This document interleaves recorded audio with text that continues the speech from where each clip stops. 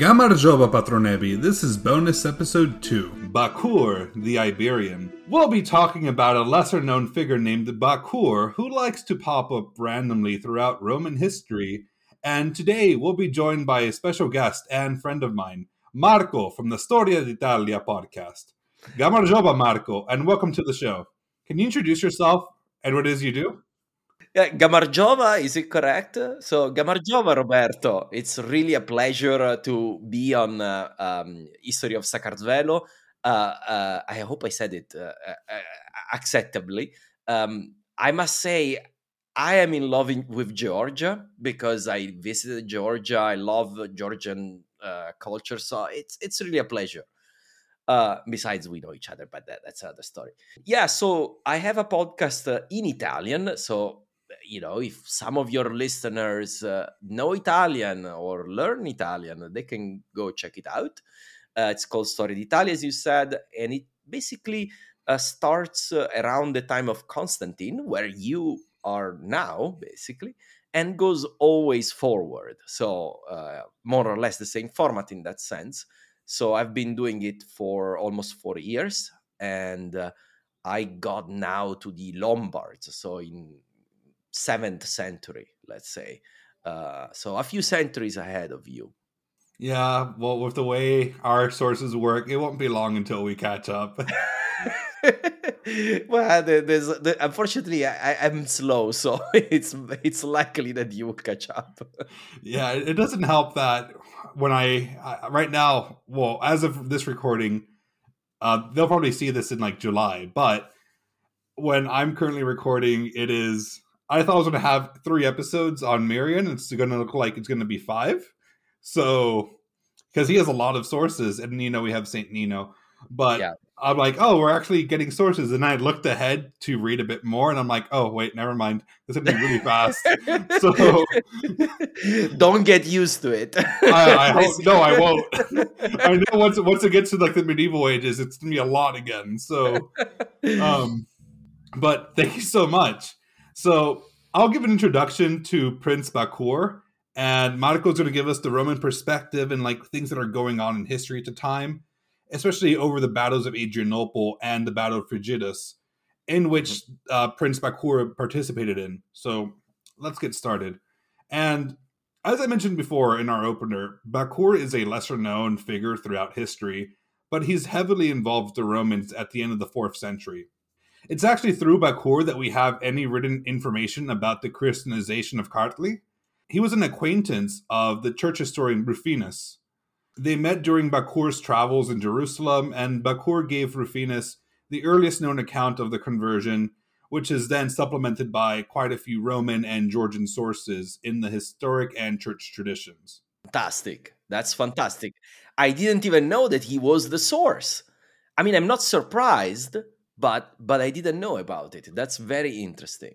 Yeah, and like, has Rufinus popped up in your research at all, or like? Yeah, no, he has, but yeah, he's not as central as other authors. For example, at this time of period, for me, Ammianus Marcellinus was the main primary source, and then I usually go hunt for other details elsewhere. So, oh yeah, because I couldn't find much on Rufinus, but Rufinus actually really liked Bakur, and he states how Bakur is a great source of information for him, and because of Bakur's status as a Kartveli royal and a general in the Roman army, or comes domesticorum. Mm-hmm. Comes domesticorum, yes. Yeah. So Rufinus likes to bring attention to his status, and also how Bakur also likes to seek religion and truth at all times. Mm-hmm. And to Rufinus, Bakur's story of this conversion of Kartli only showcased how Christianity flowed from the Roman state to these barbarian lands on its borders. And the best part for Rufinus is that the person who enlightened Georgia was a woman named Saint Nino, and this highly appealed to his friend, the wealthy ascetic Melania. Not Melania Trump, sadly. No. And he also states that the Eastern Church is, it's known for giving women more of a chance of taking these important roles, and this would naturally pique Rufinus's interest.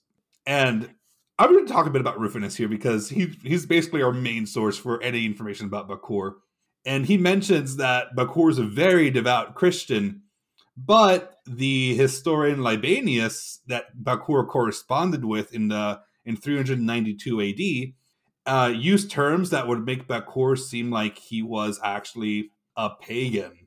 And this brings us to an impasse because we don't know who to trust. Do we trust the guy who's like, this Bakur is amazing, let's talk about everything, or Libanius who's like, nope, he's a pagan, can't really trust him, he's horrible. But from what I see from this is that this tells us like how Christianity and paganism were still like together at some point in the 4th century. This in the 4th century, really, we are side by side, and we have the intelligentsia of the Roman Empire. That is, some of them are Christians, majority actually, but there's plenty still. Libanius is one of the most famous, but not the only one. So there's still several pagans. We have Symmachus in Rome, a very famous pagan in Rome. So they are coexisting, and it is probably the last time. This is the last period when they are coexisting, because basically with Theodosius from 378 to 395, there's this big transition towards making Christianity not just the main religion of the Roman Empire, but the official religion of the Roman Empire. And soon there will not be any space left for an independent pagan existence, at least overtly pagan. Plenty of secretly pagan, and paganism will remain in the 5th century, especially in the countryside, even longer than that. But in the intelligentsia, the people that mattered in the Roman Empire were only very few thousand people. That's it. And among those people will become basically untenable to remain Christians. To remain pagan, sorry. Yeah, I totally get that. And it really doesn't help that Libanius' writing style tends to like address Christians and even Christian emperors as pagans too. So he just considers everyone a pagan.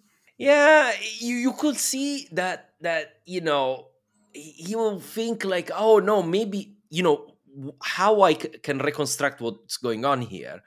You will have people that will have overtly converted to Christianity, but still hold pagan way of thinking, or even actual pagan. And pagan, of course, is the Christian understanding of believing the ancient gods. So it's of course, when you say pagan, you're already seeing the world with the eyes of Christianity. But with the way of thinking of the people that believed in the old gods, that were not, in the eyes of the believer of the old gods, it was not incompatible. You could be at the same time believing any the pantheons, Sol Invictus, and think that Sol Invictus can also be the god of the Christians. So that's why also it's very hard for us to pick, to understand Constantine, because Constantine, you cannot really understand when is the point that he converts to Christianity. And he does convert to Christianity. That's pretty obvious. But when? Because he's monotheistic before becoming a Christian. He believes in Apollos. He has a vision with Apollos, and he clearly favors Sol Invictus for many years.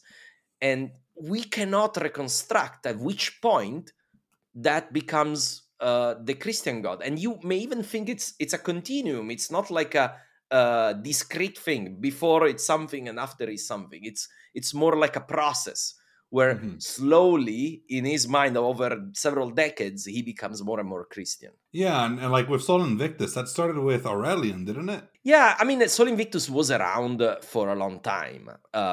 In reality, if you think about El Gabal is basically Sol Invictus. They are different representation of the same god. And El Gabal was the god of Heliogabalus, the one Roman emperor of the Severan dynasty, so earlier in the history of Rome, in the beginning of the 3rd century. So, and before then, El Gabal was basically this sun god of Emesa, very important city in Syria, from where this big important dynasty of kings, they were the kings of Emesa, and then they became, of course, as usually happens in history, when you get conquered, it's not like the local elite disappears. The local elite remains the local elite. So the kings of Emesa became some of the most powerful people in the Roman Empire. And eventually, one of the women of this family married in the imperial family. So that's how we get to Gabal. But just to say that Sol Invictus, actually, history is longer. But yes, Aurelian took it as his answer to the question of finding a new religious footing of the Roman Empire. Because at the end of the day, in the 3rd century, early 4th century, everybody knew that something was changing. They will end up with Christianity was not for sure, I think. But the entire culture was moving towards monotheism.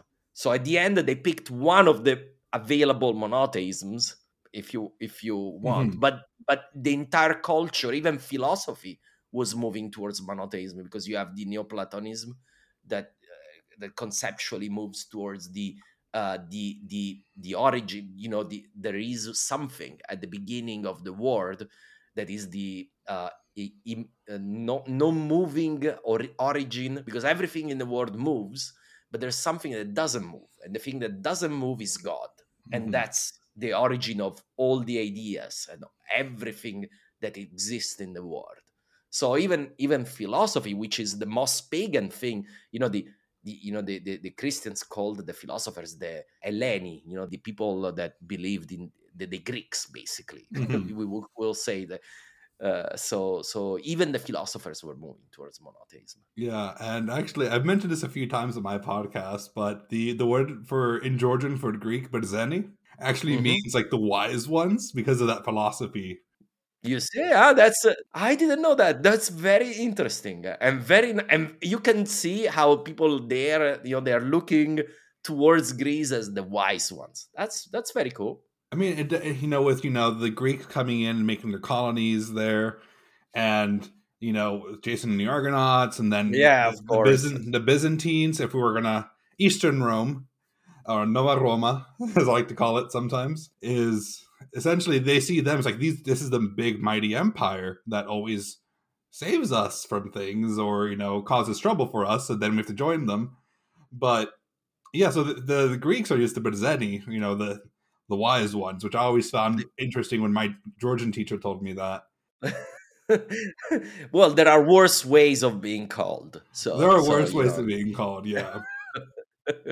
But we're here for Bakur though. So I don't know. Let's go back. Let's bring it back a bit. Yeah. So Bakur was part of the Roman military for several years, long before he met Rufinus in Jerusalem. The historian Ammianus mentions that an Iberian named Bakur fought in the Battle of Adrianople, and there he is an impetuous tribunus sagitorium in the Roman military. So what is a tribunus sagitorium? Yeah, so and let's say one thing first, that these princelings coming from the borderlands of the Roman Empire often end up being commanders of the Roman armies. That's completely normal at our time of history, even before, but especially in the 4th century. So you have Prince of Iberia, Prince of of the Goths, serving in the Roman army, and by the way, in all history, there's never a case where they end up being unfaithful to their employer, the Roman Empire, even when they fight their own people. If they are in the Roman army, then they are Roman officers at that time.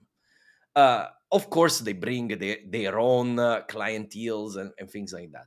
So what is a tribunus? A tribunus is basically a tribune, is a commander of a regiment. Now, When we think of the Roman army in the late empire, that's a very different beast from the Roman army we are more familiar with usually, which is the Roman army of the High Empire or the late Republic.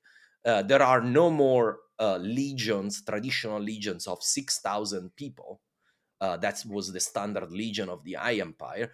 And now we have something that they're still called legions, but they're not legions, real legions anymore. They are more like regiments of about 1,000 people.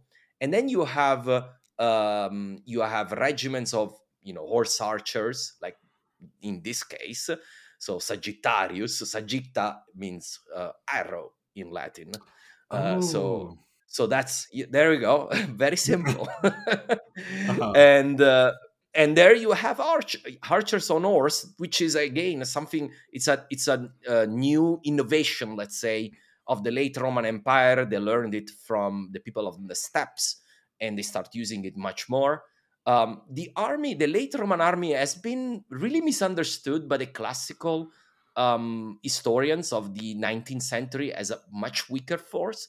Mhm. Now we know was actually pretty badass army, and it actually answered problems that required a change, because the old Roman army was completely defeated in the 3rd century, was not up to the task anymore. So the Mhm. Romans, as they always did in their history, 2,000 years of history, then they changed it. Like they had done before, because before, for example, the Romans used the phalanx for a long time.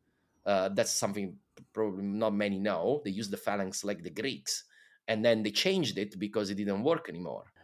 So anyway, so the role of Bakur, as I said, a prince becomes an officer. So typical that for a princeling to become an officer of the Roman army and have a command. In this case, he was probably fairly young at the time, so he was a tribune.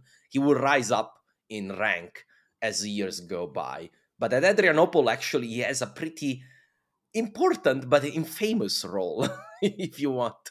Yes, please. Yeah, so I don't know how many of your listeners are familiar with the Battle of Adrianople and the background.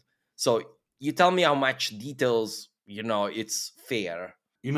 I have not covered it yet, and I don't plan on covering it. So go ahead. Have fun. Okay, so I'll say this is kind of the short version, and it's gonna be still long. So what happens is the Huns happened. So the Huns arrived in around the 370. They came out of Asia and entered in what today is Ukraine. In what today is Ukraine and Romania, you had two big kingdoms of gods. The Greutongai in English, and Tervingi or Tervinghi in what is today Romania. The Huns completely defeated both. It was terrifying for the gods, because the gods were the biggest kid in the block in that area. No one messed with the gods, and yet they both were heavily defeated. So what happened that both these people went to the Danube and asked asylum to the Roman Empire, because they could not leave anymore. Not everyone, by the way. Plenty of Goths remained north of the Danube, and they became the Ostrogoths, that one day would conquer Italy. And the Goths that instead migrated, and this is really reminiscent to me of Lord of the Rings, the Avari and the Eldars. Yeah. And the Goths that migrated in the Roman Empire, they became the Visigoths, so the Western Goths.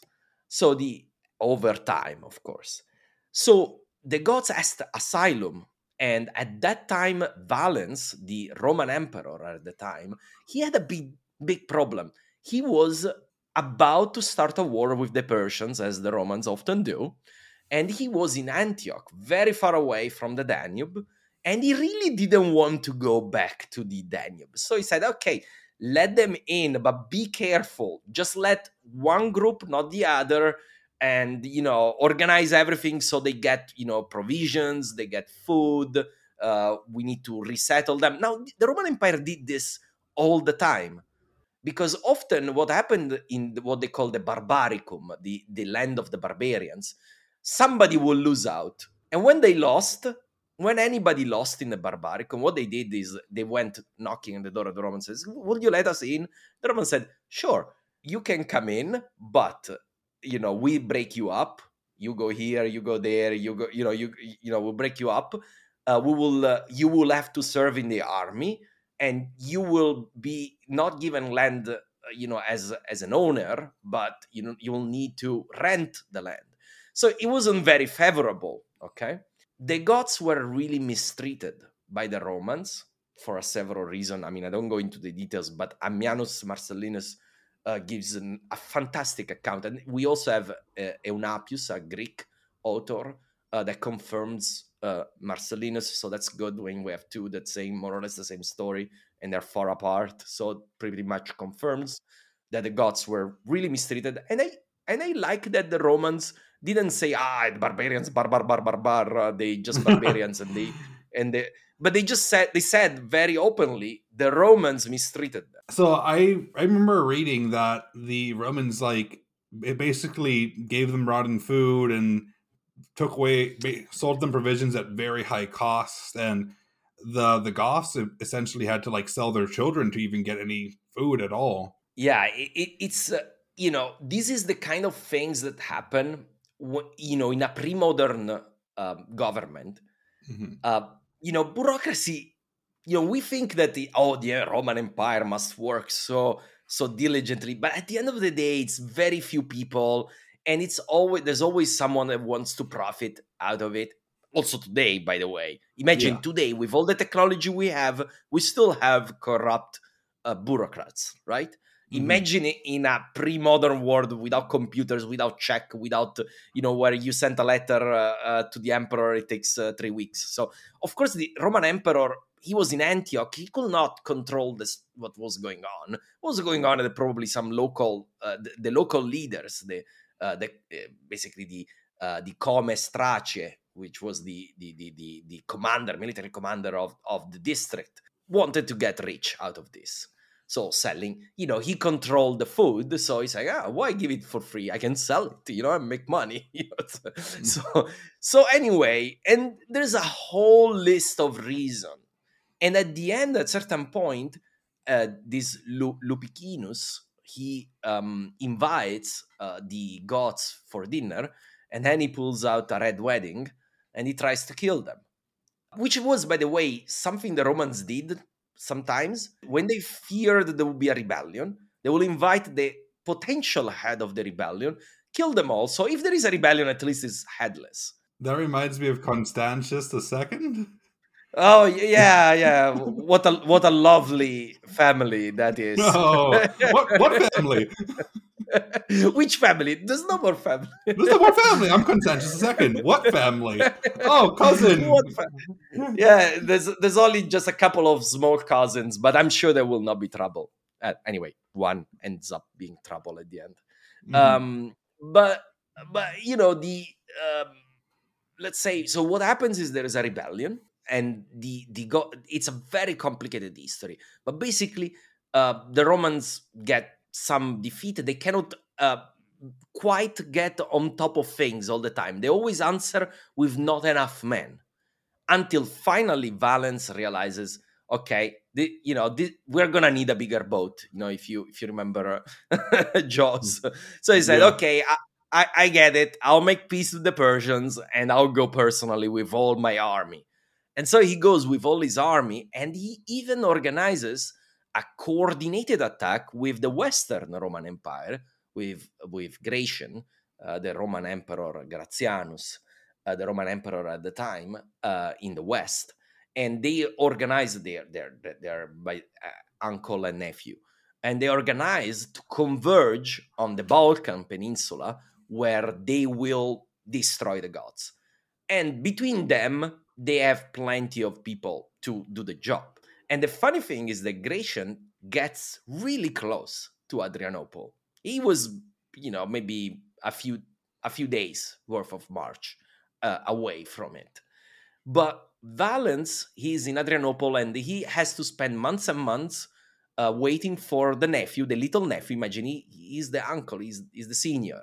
Mm-hmm. And And the people start nagging him. You really need your little nephew to save your day, you know?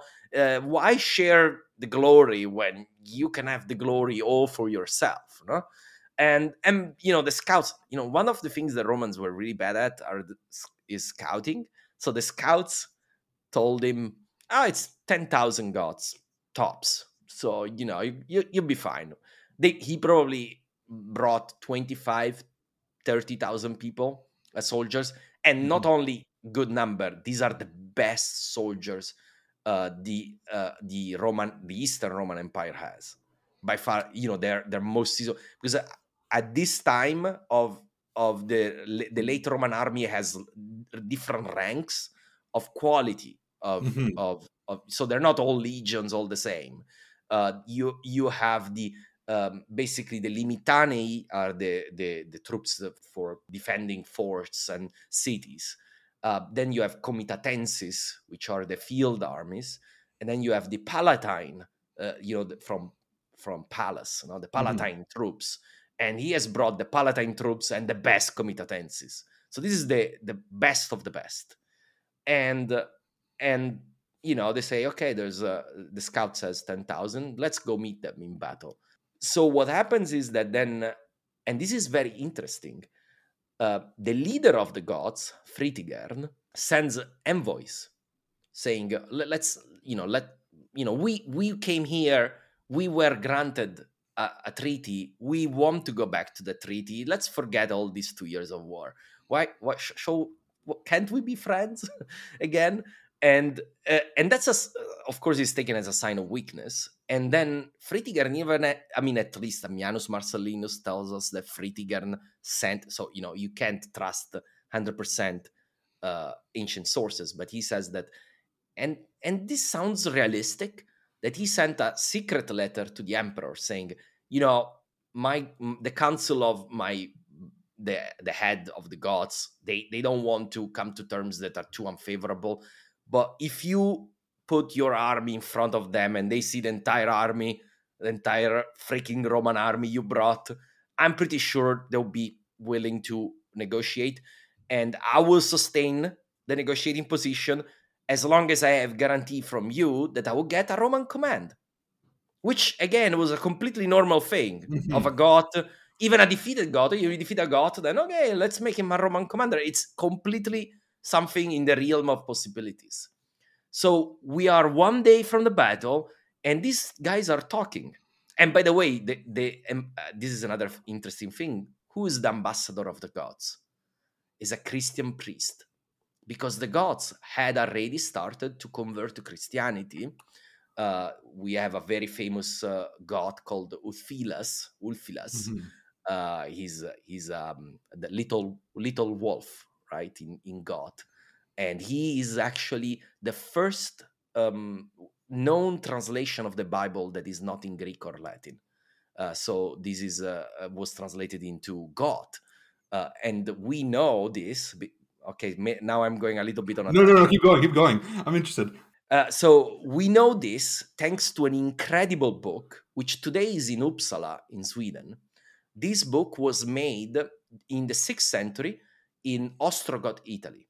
So Theodoric the Great is the king of Oh. Italy, and Theodoric the Great is basically the closest thing to a Roman emperor a Goth became. You know, it was Mhm. really, really close to being a Roman emperor.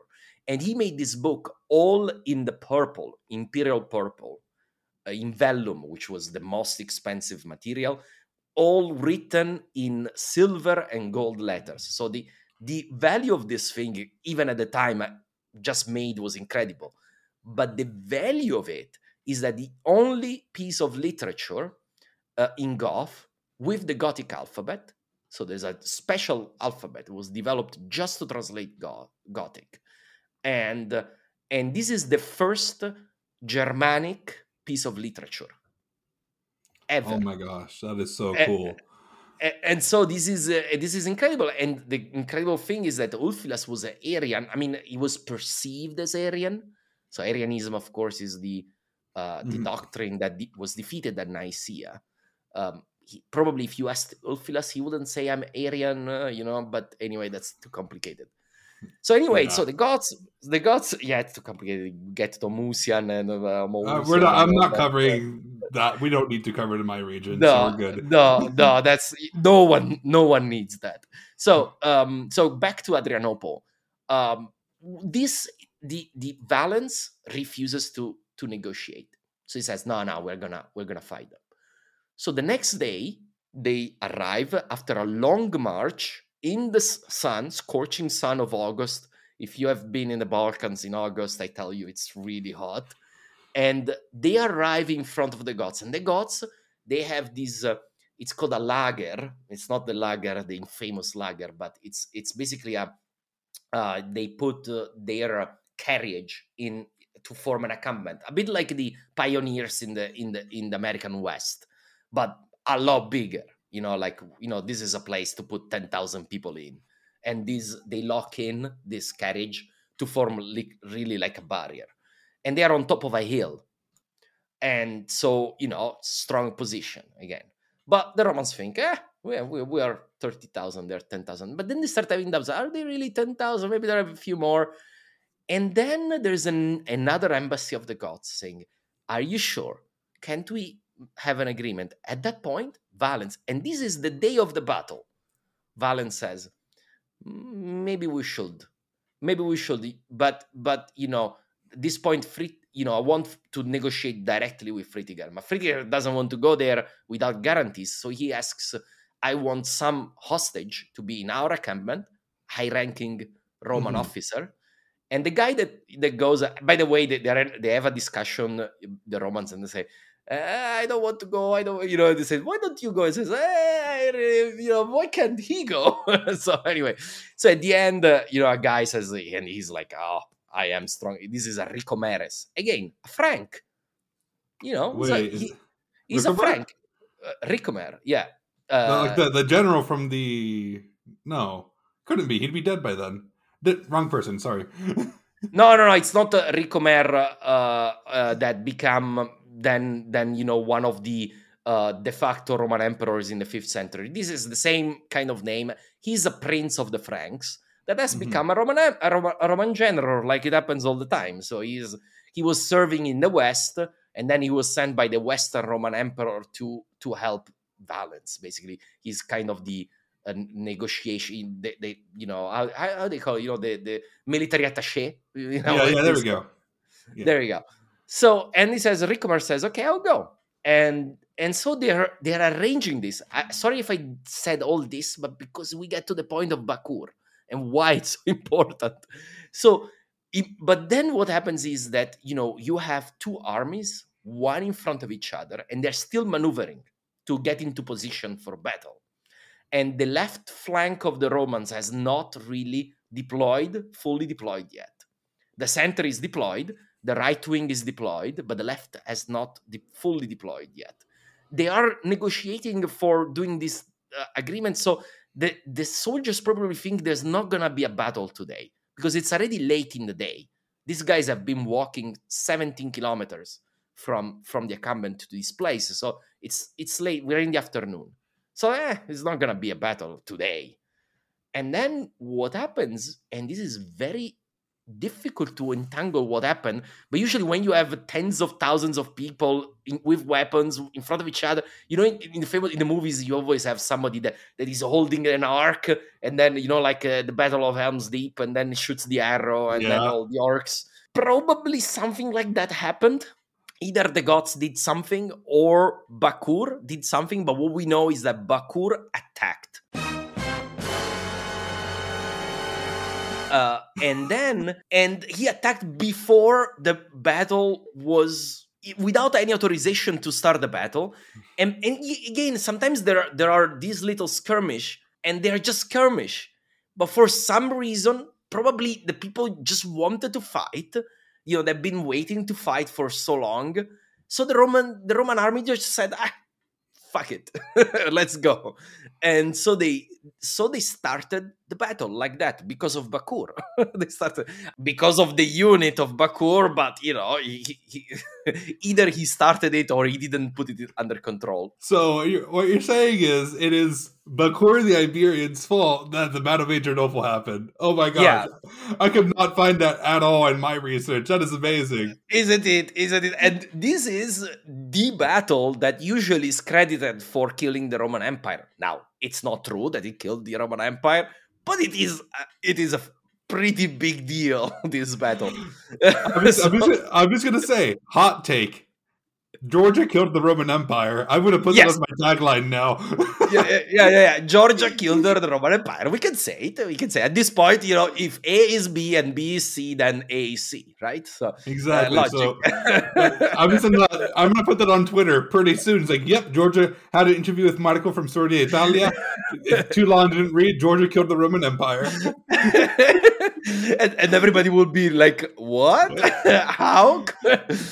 Because if you know the story, how this ends, the army charged uphill against the Goths, and they were about to break in. So, because these are the best Roman soldiers, and they reached the encampment, the Goths were almost with the back on the wall. But what happens at that exact moment, and who knows, maybe Fritigern was trying to buy time with the negotiations to reach this point, or maybe not, we will never know. But at this exact moment, 10,000 Goths, or whereabouts, the entire cavalry of the Goths explodes in the left, where the Romans had not completely formed yet, because the battle started without preparation. And what happened was that the cavalry of the Goths achieved complete surprise on the left flank, destroyed the cavalry that was defending the infantry. So then what they do, they swing around and they attack from the back the infantry. Then what you have is the typical worst possible position an army can find itself, attacked on 3 fronts and without possibility to move. What Ammianus says is that the infantry kept getting in a closer and closer space, so they could not maneuver anymore. So your number don't count anymore. So is it like the thing in Game of Thrones when Exactly. They're completely encircled and they cannot move, they cannot breathe, they cannot move. So it doesn't matter how many you are. You can even be more than your opposing number, but if just one line behind you, no one can intervene in the battle, that person doesn't matter. It doesn't exist. So this is the situation that it gets to that point, and the infantry cannot disengage. Normally, the Romans were able to disengage if things got really bad. They could disengage, save at least the army or most of it, even if you have a defeat. In this case, it's complete annihilation. So the entire army, at least 2/3 of the army, and normally these battles, it was very rare that 1/3, was a terrible defeat to get 1/3 of your army destroyed. And here you have at least 2/3 completely wiped out, to the point that those units will never be reformed. So we know that those units, they died at Adrianople and they're not remade because they die all the officers. If you have a few officers survive, you can rebuild that unit because the officers have the knowledge of how to fight. But no one survives here. So except the few that could disengage. And Bakur survives. Bakur is one of the lucky ones. And he started it, and he's one of the lucky ones that survive. I mean, the chances are not very good, but Bakur was mounted. So, also several mounted units do not survive, but, the mounted units on the right, especially, probably have the best chances of disengaging because they're far away from the left. Because Bakur was on the right. Sorry, I didn't mention that. He started all that on the right. So, so that's why he probably survived. And one that didn't survive was the emperor that died there. It's just a Roman emperor. He's not important. Yeah, who cares? He's not Valentinian, Yeah, exactly. But it's funny because in my head, when you're saying, with Bakur, this whole thing happening to the Romans and Bakur surviving, it just reminds me of the classic, like Georgian tactic of running into the mountains and hiding. So he probably knew how to do that. So like, and and you said they're fighting in the Balkans, and so basically and they're going uphill. So I'm like, so Bakur, the Iberian, just did what his people do best, and they see a battle they can't win, so they just ride into the mountains and just hide until the enemies go away. Goodbye. But Like, goodbye, Romans. to be fair, all the units there that could escape, they ran. Because that's the normal and logical thing to do. In that case, you have to run. It's just stupid. You're going just to make the defeat worse if you stay. Yeah. So at the end, I don't blame in that sense. He did what he had to do. Plenty of other Roman generals survived, but we know of at least 30 generals that died there. So there's it's that like imagine an entire officer corps that dies there. So it's a big deal. Wow, that is wow. I'm still thinking Georgia killed the Roman Empire. Exactly, it's Bakur. It's all Georgia's fault. Yeah. I mean, you're married to an Armenian, so of course you're going to say that. Yeah. Of course. Yeah, but it's funny because Bakur ran away. He started the battle. He ran away, and then he gets promoted. I guess when most of your competitor, let's say, die, that helps your career prospect, I guess. Yeah. So Bakur literally becomes, he becomes Dux Palestinae, and the Duke of Palestine, basically, and then he becomes Scopes Domesticorum from like 378 to 394. Yeah. But some historians think that this might not be the same Bakur. Okay. Because Bakur is a very popular name among the Kartveli elite. So they're saying it couldn't be the same person, but if they're going for a royal prince, then I'm guessing it has to be the same person, because if you're saying, all these princelings become generals, it's just one after the other. But this is just a thing where it might not be him because it's so popular, but it probably is him. It probably is, because it's such a typical career we're talking about, that it looks like a typical career of a Roman officer going forward. And having the confirmation of Rufinus that talks about him in the intervening years, so we know he was around.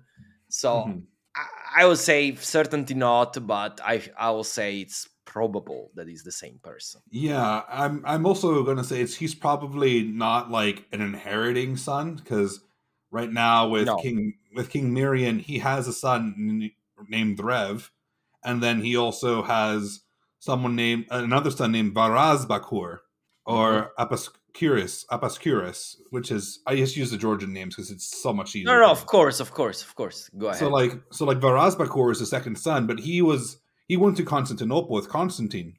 So he was raised as a hostage in Constantinople, and then was sent back by.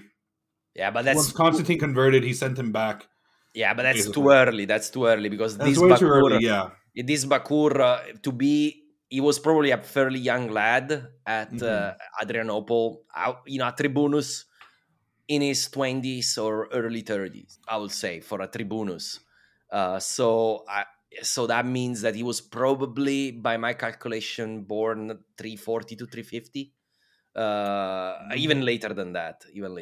So, which would make sense for King Mirian, because Mirian dies in 361. So it could be like he has two sons, so it could be one of the sons of his sons, basically. Oh, yeah, like a nephew, yeah, but not in the main line, because that's what happens with this cadet. You have you have the main heir. That happens also today. You have the main heir, and then you have the younger brother. What do you do with him? Send him to have a career in the Roman Empire, so he'll make himself a big name. These positions are really nice. You get a big salary for being an officer in the Roman army, to the point that some kings of small kingdoms, they prefer to be an officer in the Roman army sometimes. Some heirs to kingdoms says, king or Magister Militum. Magister Militum is nice. So Yeah, especially with how much the Romans keep upping the pay with every new emperor. yeah, no, they give you extra bonus. It's not just the pay. They give you extra bonus every 5 years. They pay you more. If there is a campaign, it's extra money. And And then, the, and if you then, have 5 emperors in 1 year, it's a lot of money. and the Magister Militum, he gets like 20 secretaries and, a whole staff, big house, property. It's a good gig. It's a good It's gig. I would if, like that. if you can get there, of course, because the competition is strong. There's only 5 Magister Militum in the Eastern Roman army. And so, but there's, I don't remember the exact number, but about 15 comes. Comes is basically the count. So count comes from comes. I don't know if you already explained that. And I did as you not, said, no. and as you said, the dukes becomes duke. So dukes basically, this may be another interesting thing, I don't know, tidbit. So how was the Roman army organized at this time? Not before. This is not the organization of the High Empire. So you had a complete separation of civil and military, which you didn't have in the High Empire. So the governor was also the commander of the army in his region. Now you have careers for civilians, bureaucrats, and a career for military.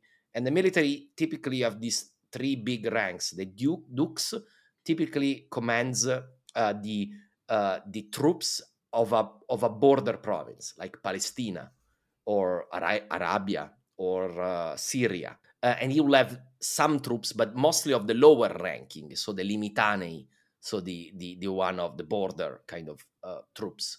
A comes usually has several dukes under him, and he commands the field army of that region.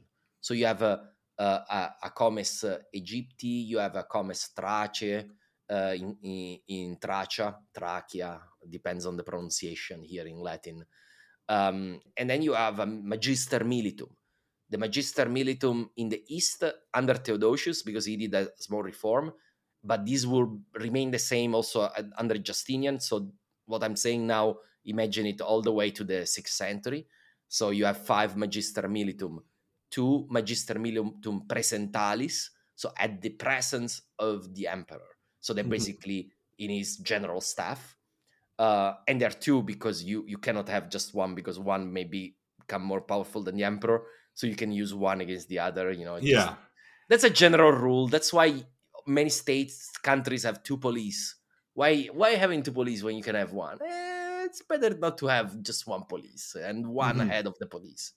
So there are 2 Magister Militum Presentalis, and then you have a Magister Militum of Illyricum, so the Western Balkans, Magister Militum of Tracia, so the Eastern Balkans, and then you have a Magister Militum per Orientem, so in the East, which is what you will deal mostly, the Magister Militum of the all Eastern border. Then Justinian will make a reform and will create the Magister Militum per Armeniam, which of course is in the Armenian region. Which we might run into a little bit in my podcast. You may. I think you will. if it involves Armenia, it'll probably involve Georgia. It does, because of course it's per Armeniam, because they mean the mountains.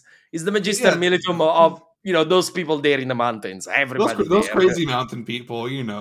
Exactly. So like it's kind of funny because you said the Comes basically turns into count and the dukes becomes a duke, but like in our how we see it, like the count is below a duke usually, and here it's reversed. Yeah, it's during the Middle Ages, all these titles were still used, and they were still around, but then of course centuries happens and things change all the time, and Magister Militum disappears as a rank. We don't have a equivalent rank in noble rank, so things happen. Yeah, and it doesn't help that not much is known about Bakur, because in 394 AD Zosimus says that the prince was part of the Battle of Frigidus, in which Yeah. he lost his life. So, what exactly happened in the Battle of Frigidus? That's again will require a little bit of time to explain. So after Adrianople, complete destroy of the Eastern Comitatus, so the field army, and what happens is that the Western Roman Emperor appoints a new Eastern Roman Emperor outside of his family, Theodosius. Some call him Theodosius the Great. I call him Theodosius the Maybe Great. He's And okay. He's okay. Exactly. So Theodosius, in a way, Theodosius and Gratian together, over time, slowly, they manage to bring the Goths under control, simplifying things. But most of the Goths are enrolled in the Roman army. Fast forward a few years, and in 383, Gratian dies because basically a usurper, a friend of Theodosius. So that's very suspicious to me. He rebels in Britain, and he comes to Gaul, basically kills Gratian, and becomes unofficially for Theodosius the Western Roman Emperor. Then Theodosius defeats him in a big campaign in 388, and after this, I'm fast forwarding to get to Frigidus. He appoints basically Gratian, the Western Roman Emperor, had a little brother called Valentinian II, and he never ruled anything because he was always too young. Was always somebody bossing him around. And Theodosius, not to change anything, decides to have somebody else to boss him around. So to make him just a figurehead. And the guy to boss him around is Arbogastes or Arbogaste. I know him as Arbogaste in Italian, Arbogastes in Latin. And he is a Frank-Roman general. And we don't know what happens, but for real, we know that Valentinian II, that he was in the 20s now, he tried to assert himself to the point that he fired Arbogastes and said, you're just a magister militum. I'll fire you. I'm the emperor. And basically, we have in the story that Arbogastes did exactly the typical scene where he goes and rips the piece of paper in front of Valentinian II. You're telling me what? And so I take order only from Theodosius, and he did not send me away. So just go back to bed. After this, Valentinian II is found dead. Now, was he killed by Arbogastes, or did he commit suicide, or was he killed by somebody else? Who knows? Most people usually assume it was Arbogastes, but actually, I personally don't think so, for the fact that it actually was a big headache for him. He would have probably liked to continue as it was. It was perfectly fine with him. Because now not having a Western Roman emperor was a big deal, was a big problem. He could have sent to Theodosius to ask to appoint a new one, but it looked very suspicious. So he decided to do a preventive rebellion, and he agreed with the Senate of Rome to appoint a new Western Roman emperor, a non-entity called Eugenius, and he's a non-entity. It doesn't matter. But what matters is the religious policy. The religious policy that they decide, and this is you must understand that even at this late hour in the Roman Senate, there's still plenty of pagans. Probably a majority of the Senate is still pagan, and they want the recent decision that Theodosius just passed a few years, like 2 years earlier, saying, all temples are closed, everything is banned, you cannot do anything anymore, pagan religion, you cannot do anything. They want this to be annulled, and it gets annulled, even though Eugenius is a Christian. So we even have some letters between Ambrose, the Bishop of Milan, talking about this topic with, talking with friends and talking to the emperor. So we know this happened. We're sure about this, that there was a more pro-pagan policy. It was not like Julian the Apostate, go back to the old time, because at this point it was impossible, but was at least trying to to have a coexistence between the ancient religion and Christianity. Let's say this for Theodosius, of course, all this is unacceptable, and now he can even claim that this is a holy war to defeat the pagans, although, as we said, Eugenius was not a pagan. So Theodosius assembles a huge army in the east, most of them gods, not most of them, but a big amount of them are gods. And in the sources, what we know is that the gods served both as okay, this is very complicated and no one has a definitive answer, but probably the gods served both as regulars in the regular army. So you have to understand this is a big difference. You are a Roman soldier or you are a federati.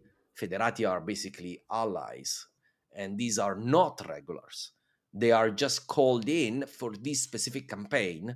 They're paid and then will go back home, and they will not be Roman soldiers when this is done. And these federati, though, they don't serve under their own leaders because that would be dangerous. So what the Romans appoint 3 Roman generals to lead them, and these 3 are Gaines, that is a Goth. He will be, but he's a Goth serving as an official, as an officer in the Roman army. So, and he will have actually quite an interesting career after this. Mm-hmm. Then you have Saul.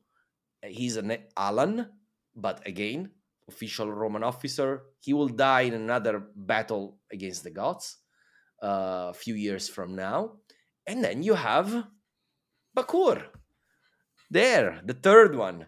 And Bakur probably was the most important of the 3 at the time. So and now this battle is very complicated and freaky in so many ways. This is, in my view, and many historians today, even more important than Adrianople, because here is where really the Western Roman army had not suffered that much to this point. The Western Roman army usually traditionally was considered the best of the 2, and the Western Roman Empire was poorer, but the soldiers were stronger, and they did not suffer at Adrianople. Obviously, that was only the Eastern Roman army.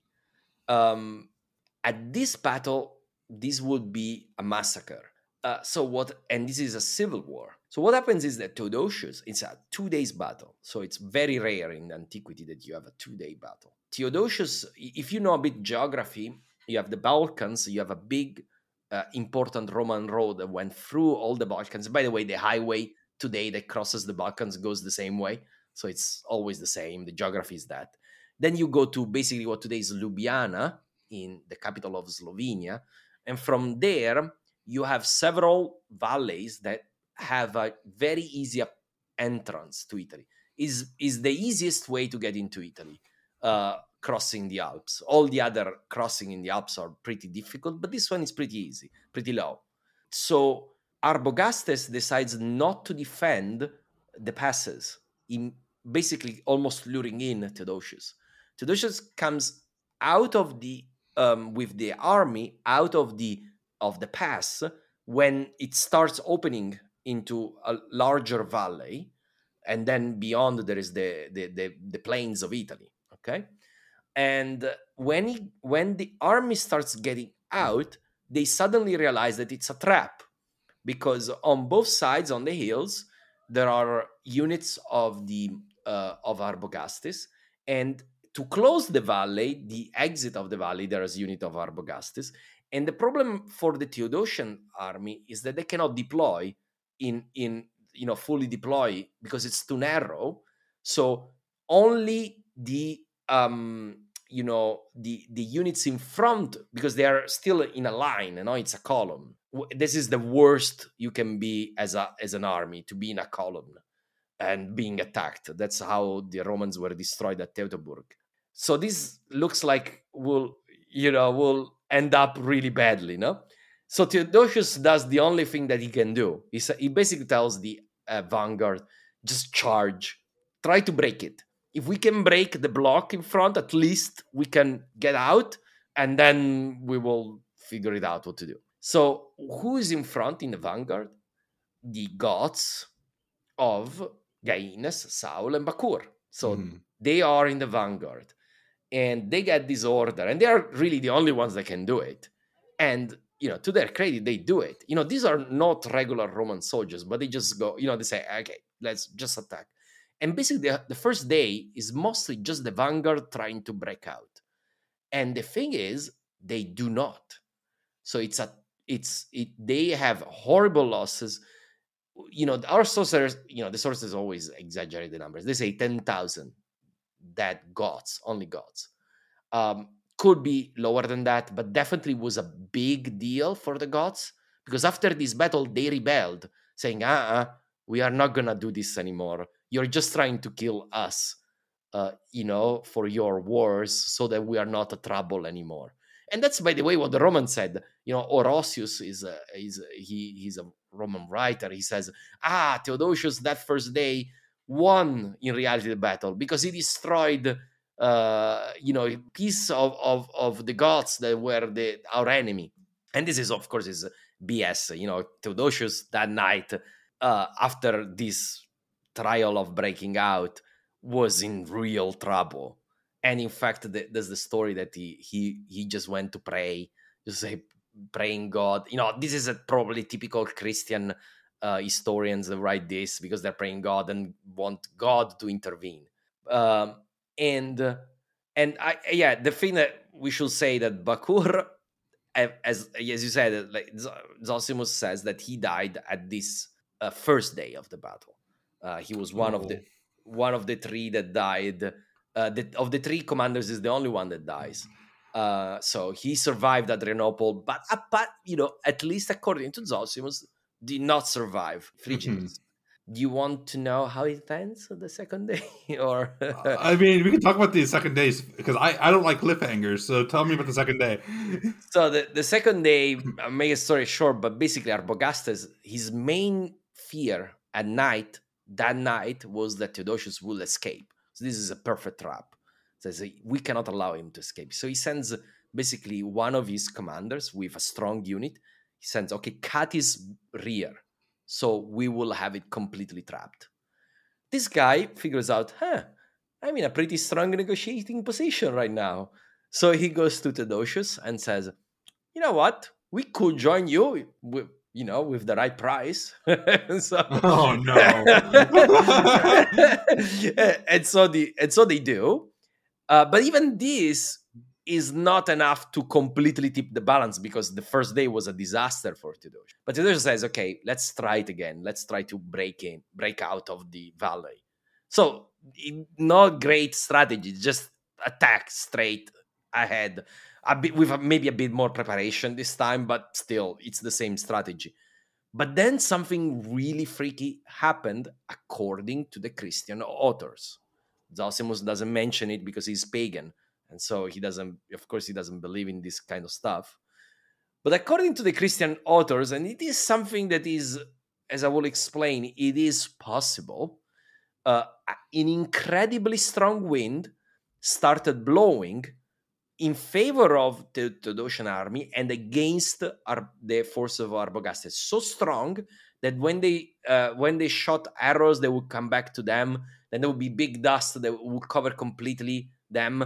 And when you're a soldier, if something like that happens, usually the first thing you think is, okay, some god or some gods, they really don't want this to happen. Let's get the hell out of here, because we are here. Somebody higher up is not happy.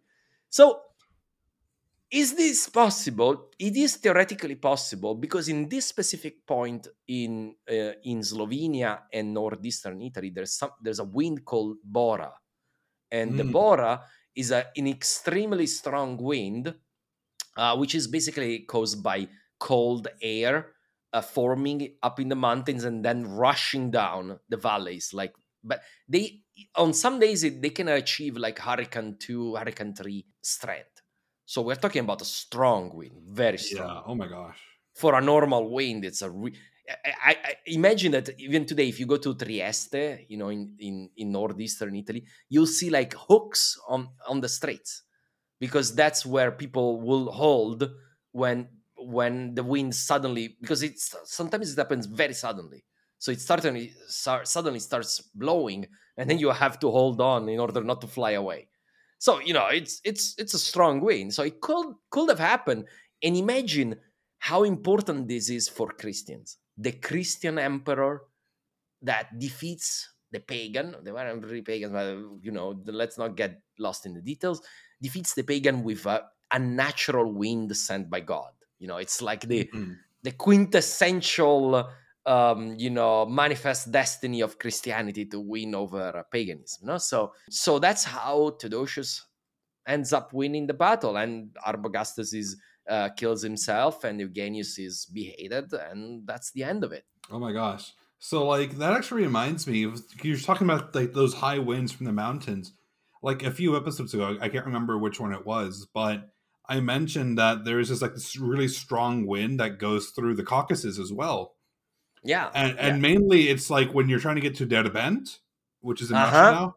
But there's this mountain pass where like what I mentioned was this, essentially people wanted to use the Dario Gorge in Georgia because if they went through Derbent or they went around, or if they went around the Caucasus, it would take a long time to get around the Caucasus along the Black Sea heading to Crimea.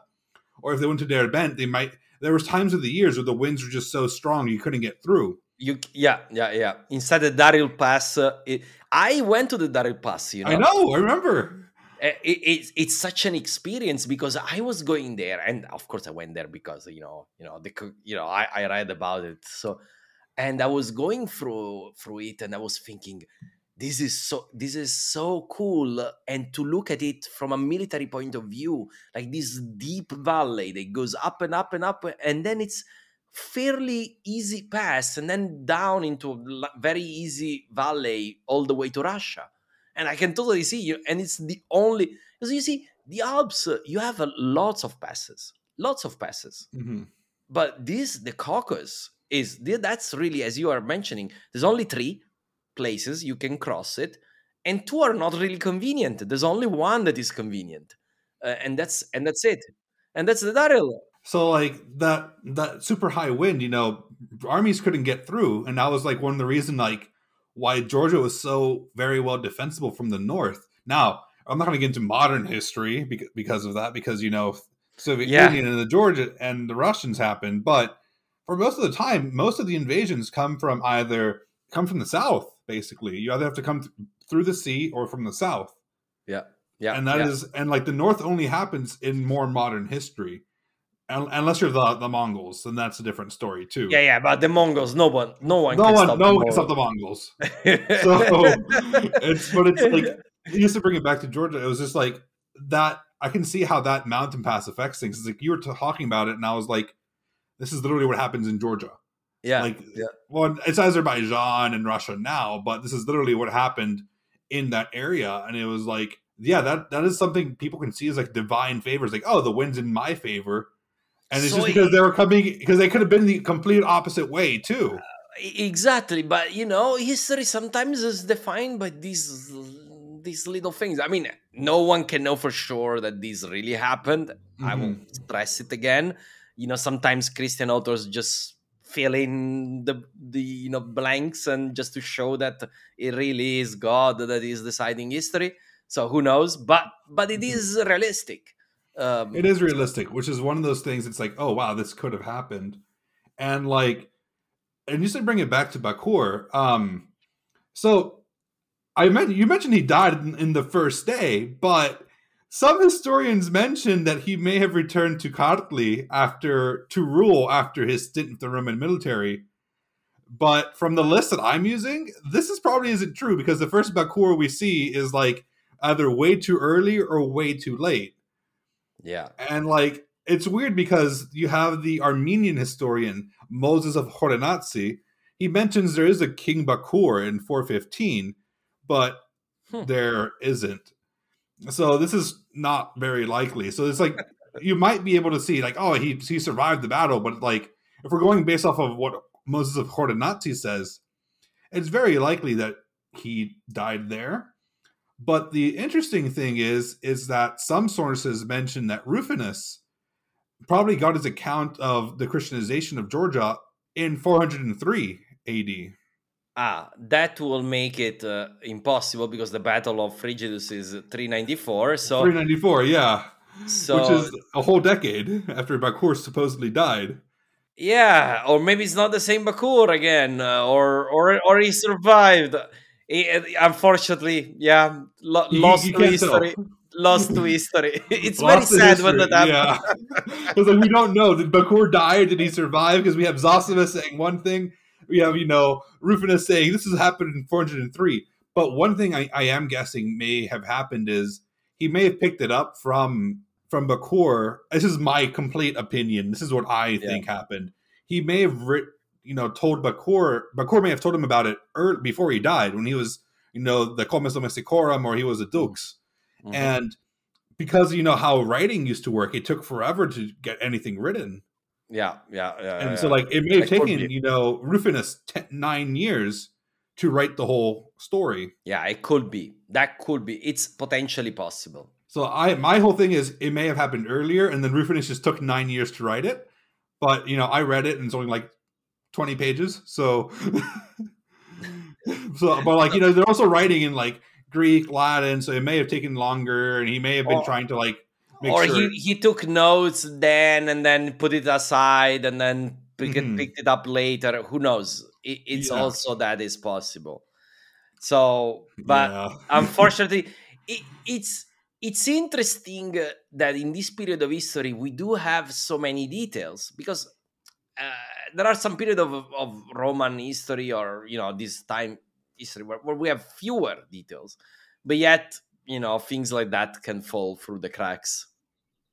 Yeah, it's crazy, but I just want to know what. So, after all the research and everything you did, because I have a thought about Bakur. What do you think about him?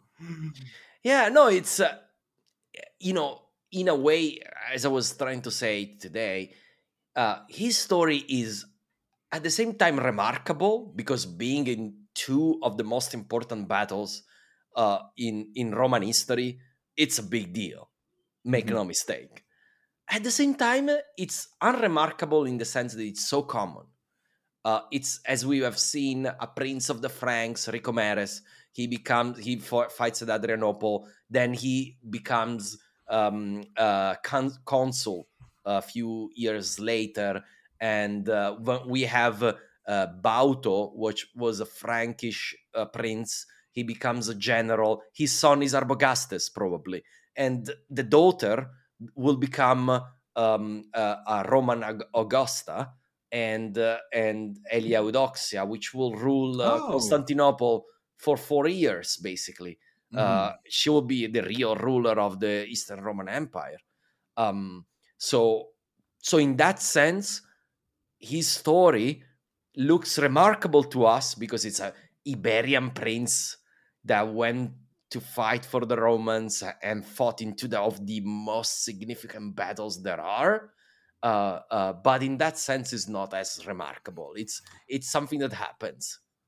Yeah, but for me, for someone who's because you were you mentioned to me, Roberto, do you know Bacurius, the Iberian? I'm like, who is that? And I was looking him up. I'm like, this is fantastic. I didn't know about this because I haven't gotten into it yet. And I was just like, oh my god, I can't wait to cover this guy. And I was like, Marco mentioned him. He is writing he's writing a book about this, and I want to talk to him about Bakur because he's doing the Storia Italia. Of course, he knows his Roman history, and I think it's just great because I'm personally amazed because it's one of the few people we know about that's not part of the royal family. Well, okay, he is, but he's someone who's not a direct king. He's not a king, so I can see how that in that sense is a complete.